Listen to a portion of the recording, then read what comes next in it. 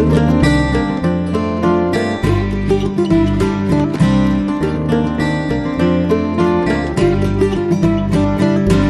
afternoon, I'm Al Cresta. Today is the annual day we call the National Day of Prayer. It's the first Thursday of May. It's been designated such by the U.S. Congress. And people are asked to turn to God in prayer and meditation. The president is required by law to sign a proclamation each year encouraging all Americans to pray on this day. And many people may think this is kind of a quaint observance, but it does remind us that America, throughout its history, has always been attentive to religious matters, the way we tell our story. The role of religion plays an important part. Evangelical Protestantism in particular, very important through the 19th century. In the 20th century, we have the rise of what came to be called mainline Protestantism, and which reaches really its, I think, cultural influence probably peaks after the Second World War. With me to talk about what's happened, though, now that there's been a religious vacuum, as Americans no longer are belongers as they once were. More and more people are identifying as the so-called nones, N-O-N-E-S. They're not identifying with denominations or organized religion. With me to talk about this is Joseph Bottum. He is the author of an outstanding book, which we talked about years ago when it was first published. I think it was 2014, called An Anxious Age, The Post-Protestant Ethic and the Spirit of America. Joseph directs the Classics Institute at Dakota State University, and you can follow him at Twitter at Joseph, J-O-S-E-P-H, Bottum, B-O-T-T-U-M. Jody, good to have you back here. Thanks. Thanks for having me, Al. Well, let's start with an article that you wrote called The Spiritual Shape of Political Ideas, because I think that will help us move this discussion forward. Many people don't quite get what you would mean by that phrase, the spiritual shape of political ideas. What do you mean? Well, we could talk about it historically and genealogically, where these ideas come from. And you've pointed to the right spot, which is they come out of American Protestantism, which, we Catholics, Jews were welcomed off and on into this country. Sure. With some ups and downs. But, even we knew that Protestantism was the Mississippi running down the middle of this country. Mm-hmm. We were allowed sometimes to live on its shores, but they were the river. Yep. And they defined the nation in ways good and bad. And historically, genealogically speaking, these political ideas that are afloat today, sometimes with very violent results, were what happened when that river ran dry. These old Protestant ideas bubbled up. They, to use a different metaphor, the old churches, the Protestant churches, used to corral and contain them. And when they broke, these ideas were released and found a new home in politics. But and things like original sin is a very dangerous idea. Things like apocalyptic thinking is very dangerous. But you let it loose, and it's going to find a home in its natural habitat. And if the churches aren't containing it, it's going to become political. But I think there's another way to look at these ideas, which is their logical shape. And this, I think, was what I was most after in that piece on the spiritual shape of political ideas, which is just to look at the way ideas operate, the way original sin as an idea operates within Christian theology, and the way white guilt operates as an idea in politics and culturally. And they are precisely parallel. They have the same logical shape, except for one key feature, which is there is no salvation from white guilt. No atonement for white guilt, right? Right. Yeah. And there can't be. It is literally, no salvation, even more than atonement, because, of course, we cannot, you and I, Al, cannot atone for original sin. Right. It's that dangerous and powerful an idea Nothing we do atones for original sin. It requires salvation. Yeah. It requires the Christ event. Now take that idea, which you cannot atone for yourself, you cannot cure, and strip Christ out of it. We have what Flannery O'Connor once jokingly called the Church of Christ without Christ. And this idea of original sin now enters politics, cultural politics, and we get white guilt. The only way you can become less sinful is by ever increasing awareness of your sinfulness. But even, of course, that is not salvation, because if it is truly original sin, a deep genetic fault in our makeup, then it requires something from outside to solve. That's the logic of Paul's account of original sin in the Bible. Well, we've got the same logic here, except there's no solution to it. Yeah, it's universal. It's something which everybody has to fess up to.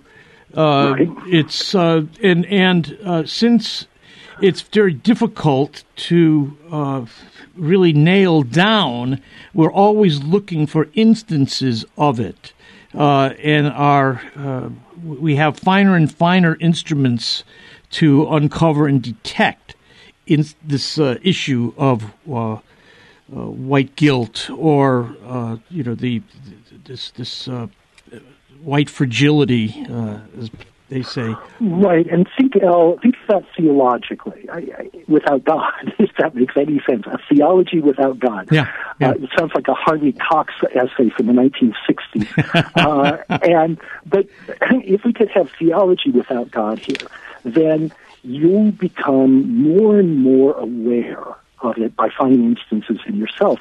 But you also become an ever greater agent for the good by discovering and attacking people who don't realize it, don't realize how sinful they are. You're teaching them that they are suffering from original sin, plus you gain this free zone of, power and the rest of the things that drive the Twitter mud. I think Renee Girard's account of scapegoating is very useful here. But even with that aside, right, what you've got here is an interesting phenomenon in which, if you were to say on Twitter or Instagram or any of these social media things, what you just said, that these are very minor, you would promptly be attacked for not understanding the scope of the general problem. That's right. And what you need to do, this is a new thought that came to me just in the past few days, Al. What you need to do is affirm them, no matter how minor they are, because affirming them is an act of piety. Yeah. Yeah. It's like you don't attack the person who says that they saw the face of Jesus in their toast or their plate of spaghetti. You think it's silly, but you don't attack them because it's impious to attack them, right? Right. It's bad manners. It's like, yeah, okay, at least they're on our side. They're believers. And we don't mock, you and I don't mock those people. We just kind of carefully don't say anything about them. Right? That's right, yeah, that's right. It's... Well, in exactly the same way, that's how the ordinary liberal, the ordinary person, post-Protestant person, responds to these ever greater and more minute attacks on, unconscious racism and all the rest of it. They politely don't say anything because it is an act of piety in this Church of Christ without Christ.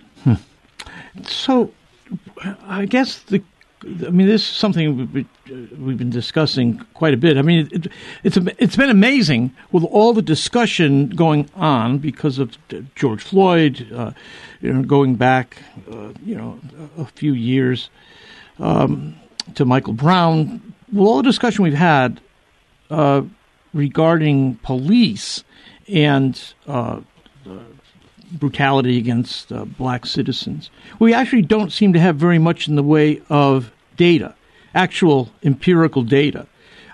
We don't seem to have any reliable numbers for how many. We have the Washington Post book, which tells us 40 so blacks are killed each year, or at least victims of gun violence from police. But we don't know where to locate racism. It's all over. The problem can't be defined in a way that it can be solved. We can't say, well, what we can do is we can change admissions quotients at UCLA, or this is so big that nobody can propose a way of resolving it. And that's you being impious, Al. To ask for data in this context is an act of impiety. Right, that's true. Yeah. Years ago, 20 years ago, I remember when milk cartons used to carry pictures of missing kids. That's right. And there was a general one that said there are 3 million missing children in America.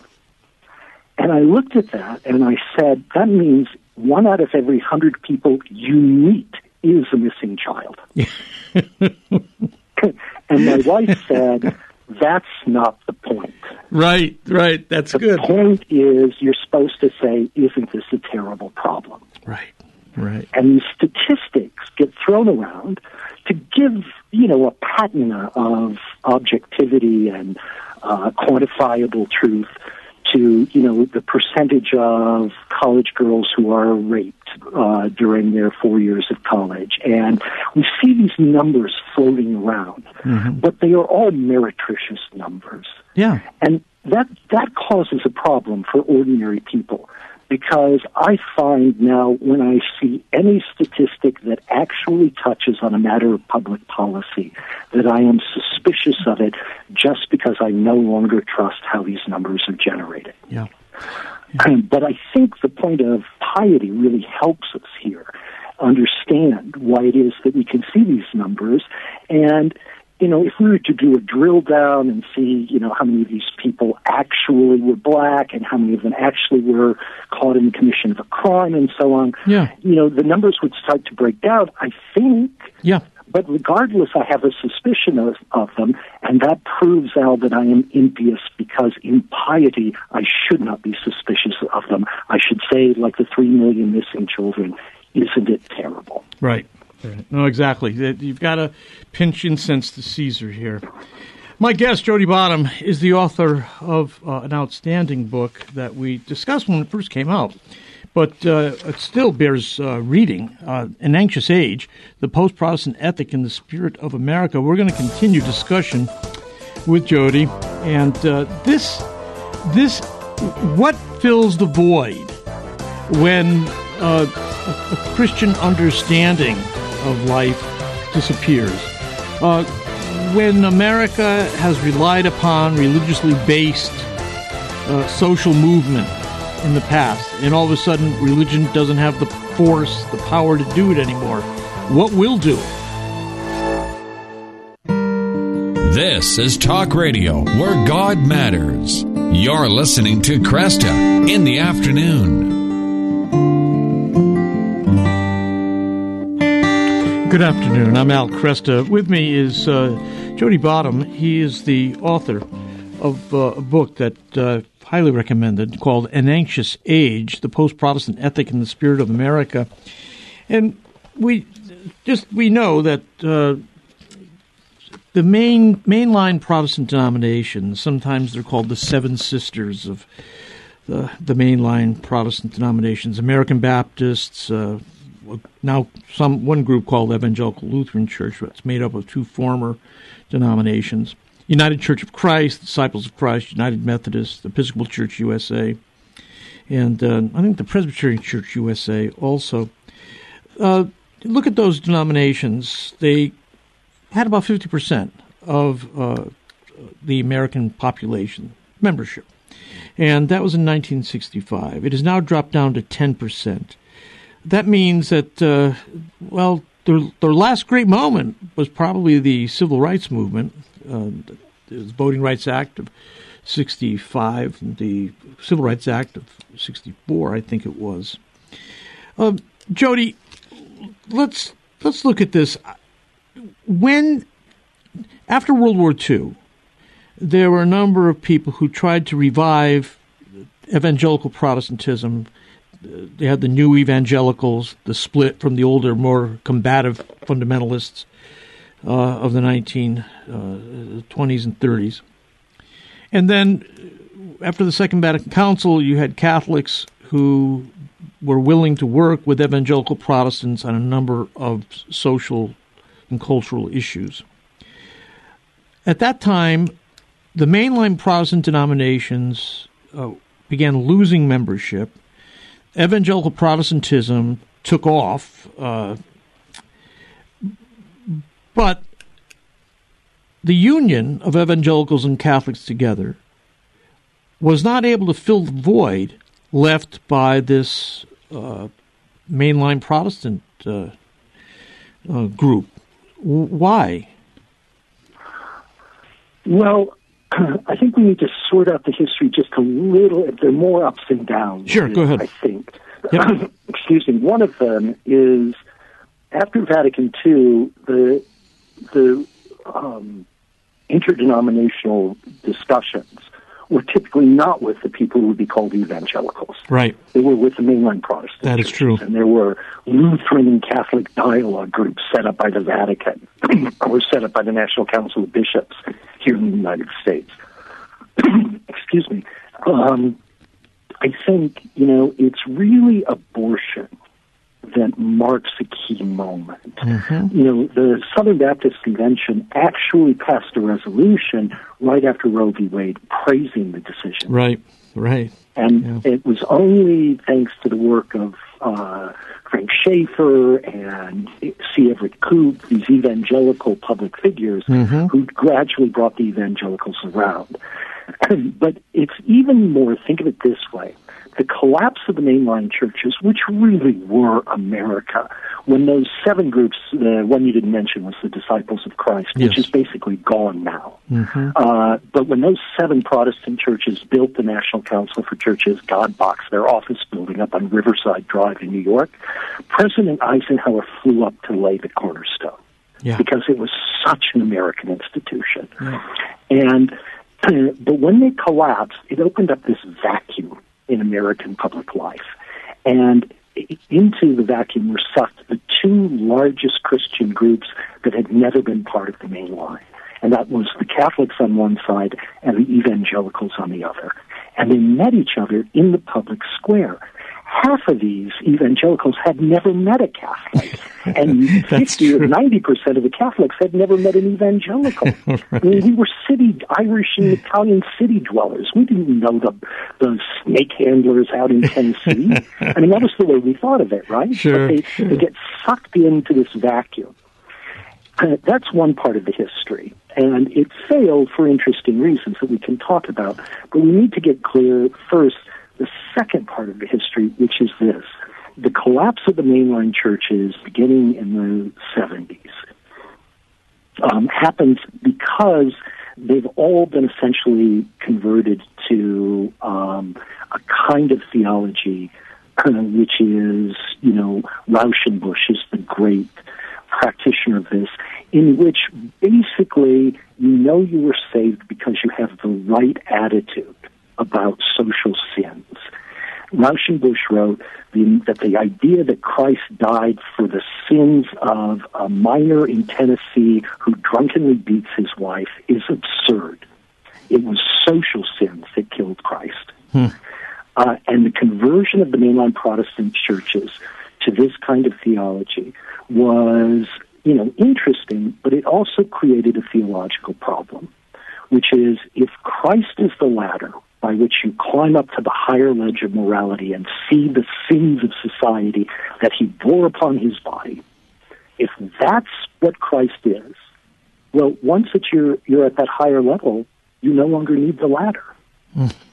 Okay. I mean, this is a metaphor from Wittgenstein, but I think it's really helpful to understand why all these people whom the social gospel movement brought up to the higher ledge of morality could slip away from the churches and still think that they were moral. And not just moral, they were the elite. Exactly. They were the elect. They had the right attitude toward the social sins. And with that in mind, as they stopped going to church, this opened up this vacuum and these groups met. But another way to think of this, Al, to understand our social condition, is to think basically since 1965 or 1970, we have had an endless competition of different groups to pose themselves as the new main line. Mm-hmm. This was the feminists in the 1970s. Yep. This is the neoconservatives to some degree. I mean, you can analyze them as trying to say, we have the central narrative of America. Yes, certainly. And this is the Black Lives Matter people now, the kind of radical critical race theory. We have the central narrative of America. Mm-hmm. We occupy the space that the mainline Protestant churches used to occupy. And to attack us is like attacking them. It's trying to dam the Mississippi. It's doomed to failure because we are in that space. Now, I think it will be as short-lived as the feminists' claim of that position was, as the Catholics and Evangelicals Together movement was. There were problems with each one of these.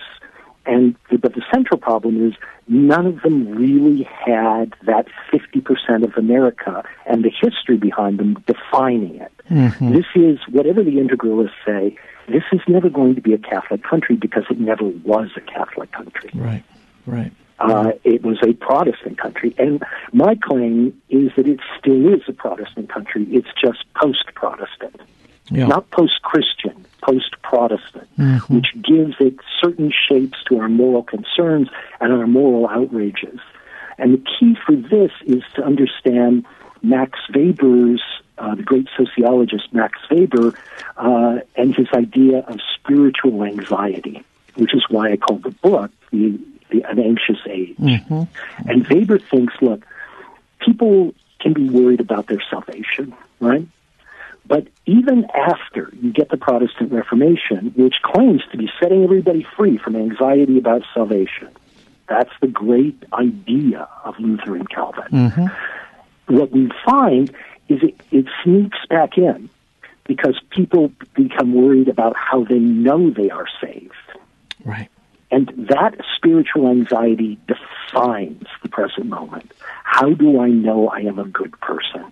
How do I know that I am saved? How do I, the theological language would be soteriological. How do I know that I'm saved? Yeah. But it gets reformed into an ethical language. Yeah. How do I know that I am a good person? Yeah. Right? Well, because I think the right things about environmentalism, I think the right things about critical race theory, and I perform gestural acts of piety to show that I have the right thoughts.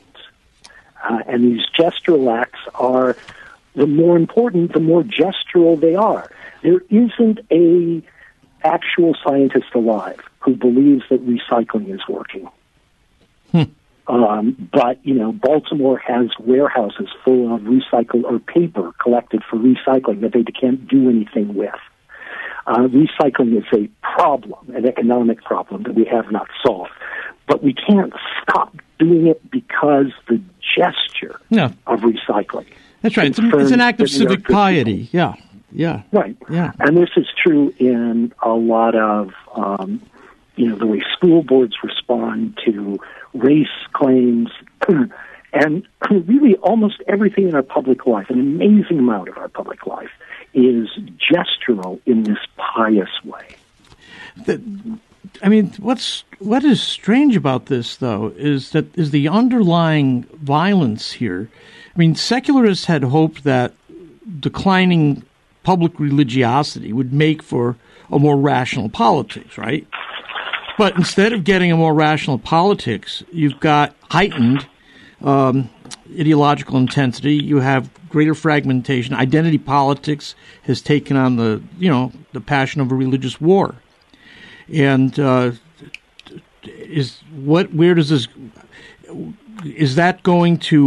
that eventually undermine the civic piety that's being urged upon us by this white guilt narrative? And Al, you've asked the key question. I have two answers. One essentially optimistic and hopeful, the other not. The optimistic one looks like this. We have gone through periods of religious fervor before. Mm-hmm. We have seen great awakenings. One of the first of them eventually gave us the revolution Sure. in many degrees. For all that it was an Enlightenment thing, I am convinced historically that it's set up by the Great Awakening, about which Jonathan Edwards, our single great American theologian, about which he wrote and which he may have precipitated. And out of the second one, we got abolition. Out of the third one, we got prohibition. Out of the fourth one, maybe we got, if that's what it was, we got abolition, or we got integration. Yes, right. But what through all of this, we get these periods of religious anxiety, and they wear themselves out. That's the optimistic one. Hold it there, Jody. Less optimistic. Yeah, we'll come back. That's the optimistic. We'll look at the less optimistic on the other side of the break. My guest, Jody Bottum, An Anxious Age, the Post-Protestant Ethic in the Spirit of America. I'm Al Kresta.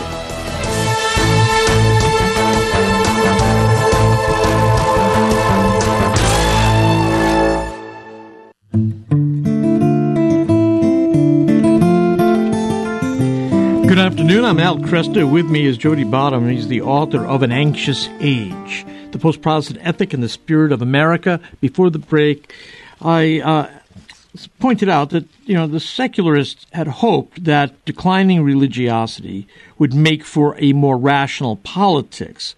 But, in fact, we're seeing more and more irrationality in our politics. Identity politics has become irrational, and even violent brinksmanship is being practiced. What's the future here? The hopeful sign is that some of this new orthodoxies will simply run out of steam. But you're not so optimistic about one possibility. What is that, Jody? Right. The first possibility was the optimistic one, that we've seen these kinds of fervor and enthusiasms before. We've lived through several great awakenings in America, and they all run out of steam. They all do eventually die down because they take a lot of energy. Yep. A lot of, people just get tired of them, and you can see it happening here as comedians push a little bit, or people push a little bit and get beaten back, but you see them trying. Have we reached the point at which you can start to mock this? And eventually we will. That's the optimistic. The less optimistic is this. The people who thought we would get a rational politics if we simply eliminated Christianity, and particularly Protestant Christianity, from the very DNA of America, were idiots. Because, in fact, for all the violence of American history, Christianity in its Protestant form in this nation made us a gentler people than we would have been without it. Right. And if you strip it away, it's not a big surprise that violence results, because people are set free. Think of these post-Protestants in all their feel-good, self-righteous piety. They're just like their grandparents, their church-going grandparents, except they never have to hear a Sunday sermon saying that they're hypocrites. Right. They never actually have to go to church. They never get the message of the Gospels, which says, as Martin Luther King understood, that there's a nonviolence here that we should have. Yeah. They don't ever get that preaching. They don't have to sit and be uncomfortable in church on Sundays. And as a consequence, they have all the old religious attitudes with Christ stripped out of it, and none of the elements of Christianity that made Christianity nonviolent, that made it gentle, that made us live with one another. Right. And the result is unsurprisingly violence. And the violence, if I mentioned René Girard before, a violence, if René Girard is right, that escalates very quickly in mimetic rivalry.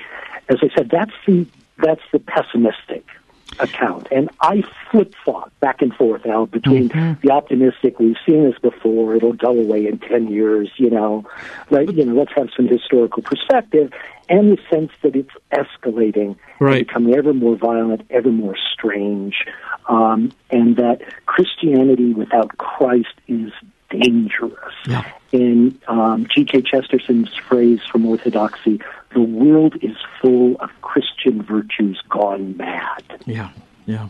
And that's what we're seeing, and its madness frightens me sometimes. Well, part of the problem here is that Christianity always claimed that it was never that the state was never ultimate. The state was always relativized by the kingdom of God. This new bunch really are, in some ways, trying to establish the kingdom of God without God through the instrumentality of government. And so that's an old analysis, Al. That the great danger is immunizing the eschaton. Yes. In Vogelin's famous phrase. But I want you to think also about what it is that not having any metaphysics, not having any spiritual horizon does. That old analysis that said people are becoming spiritual without being religious is just wrong. They're not spiritual. They have no spiritual horizon, which means the mundane and the political and the social are of enormous importance, the only thing that's important in their lives. They have to try to get a redeemed politics because there is nothing beyond it. Right. And this old Protestant culture that gave us the shape of marriages and births and funerals, that Tocqueville said gave us the central current of morals and manners, that used to kind of keep us in check. Set loose from that, we turn out to be, unsurprisingly, a violent and outraged people. Yeah. I would wonder how long this can go on.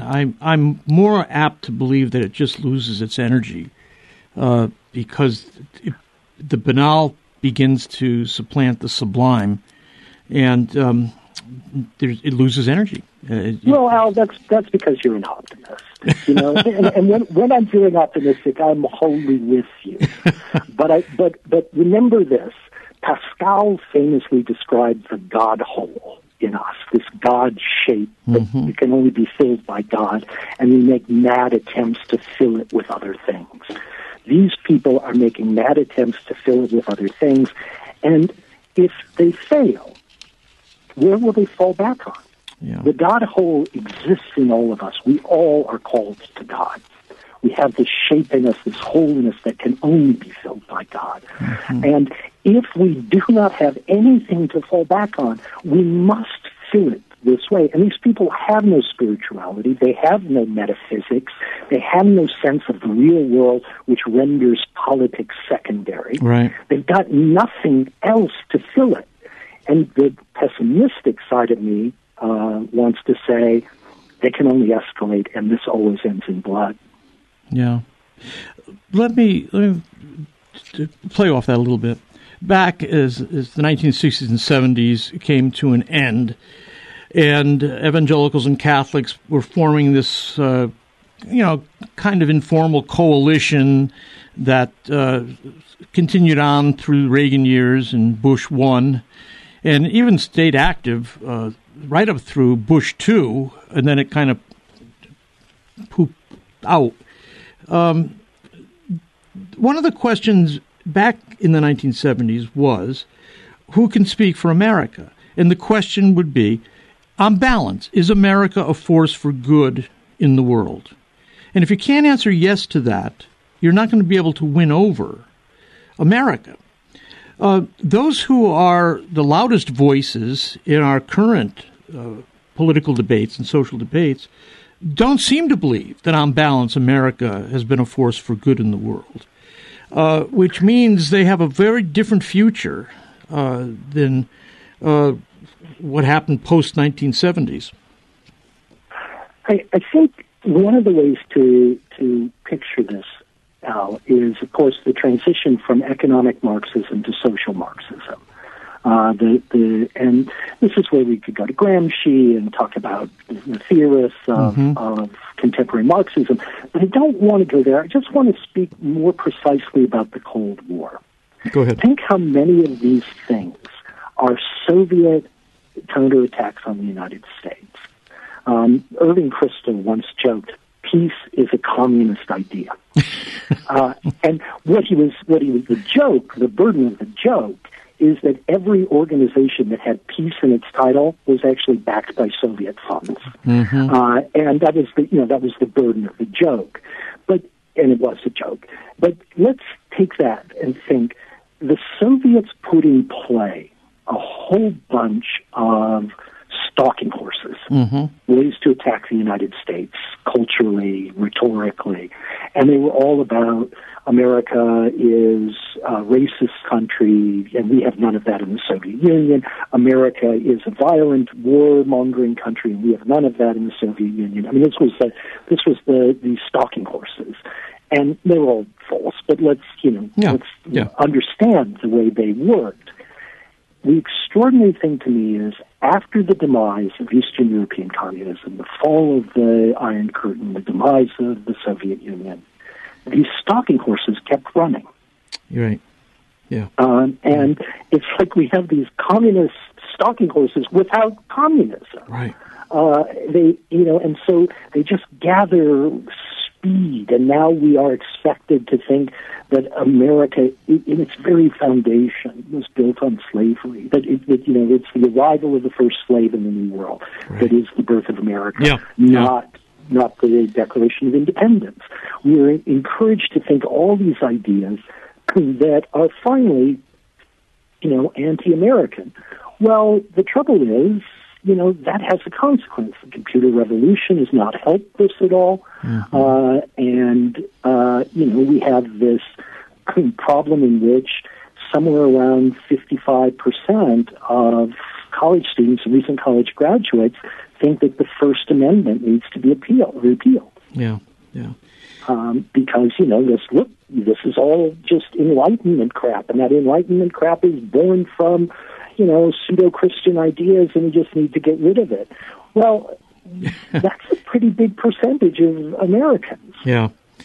Yeah, if they have the capacity to actually act on it. The question is, what happens when people make claims such as these ideologues are making, but then are forced to actually run businesses, grow up, run institutions? That tends to make one a little more conservative. Right. Again, another line of Irving Kristol's, everyone is a conservative about what they know best. Yeah. But also think of it this way. One of the ideas that escaped, one of these theological ideas that escaped the old Protestant churches and found its home in politics is an eschatological feeling, a sense of the apocalypse, an apocalyptic morality. That we are living in the end time, and it's your own personal morality and the culture's morality that is sort of central. Leave aside what it does to our military, to our position in the world, to our chances of achieving anything. We have an apocalyptic sense loose in the world. And the great thing about an apocalypse is it really does let you brush aside manners.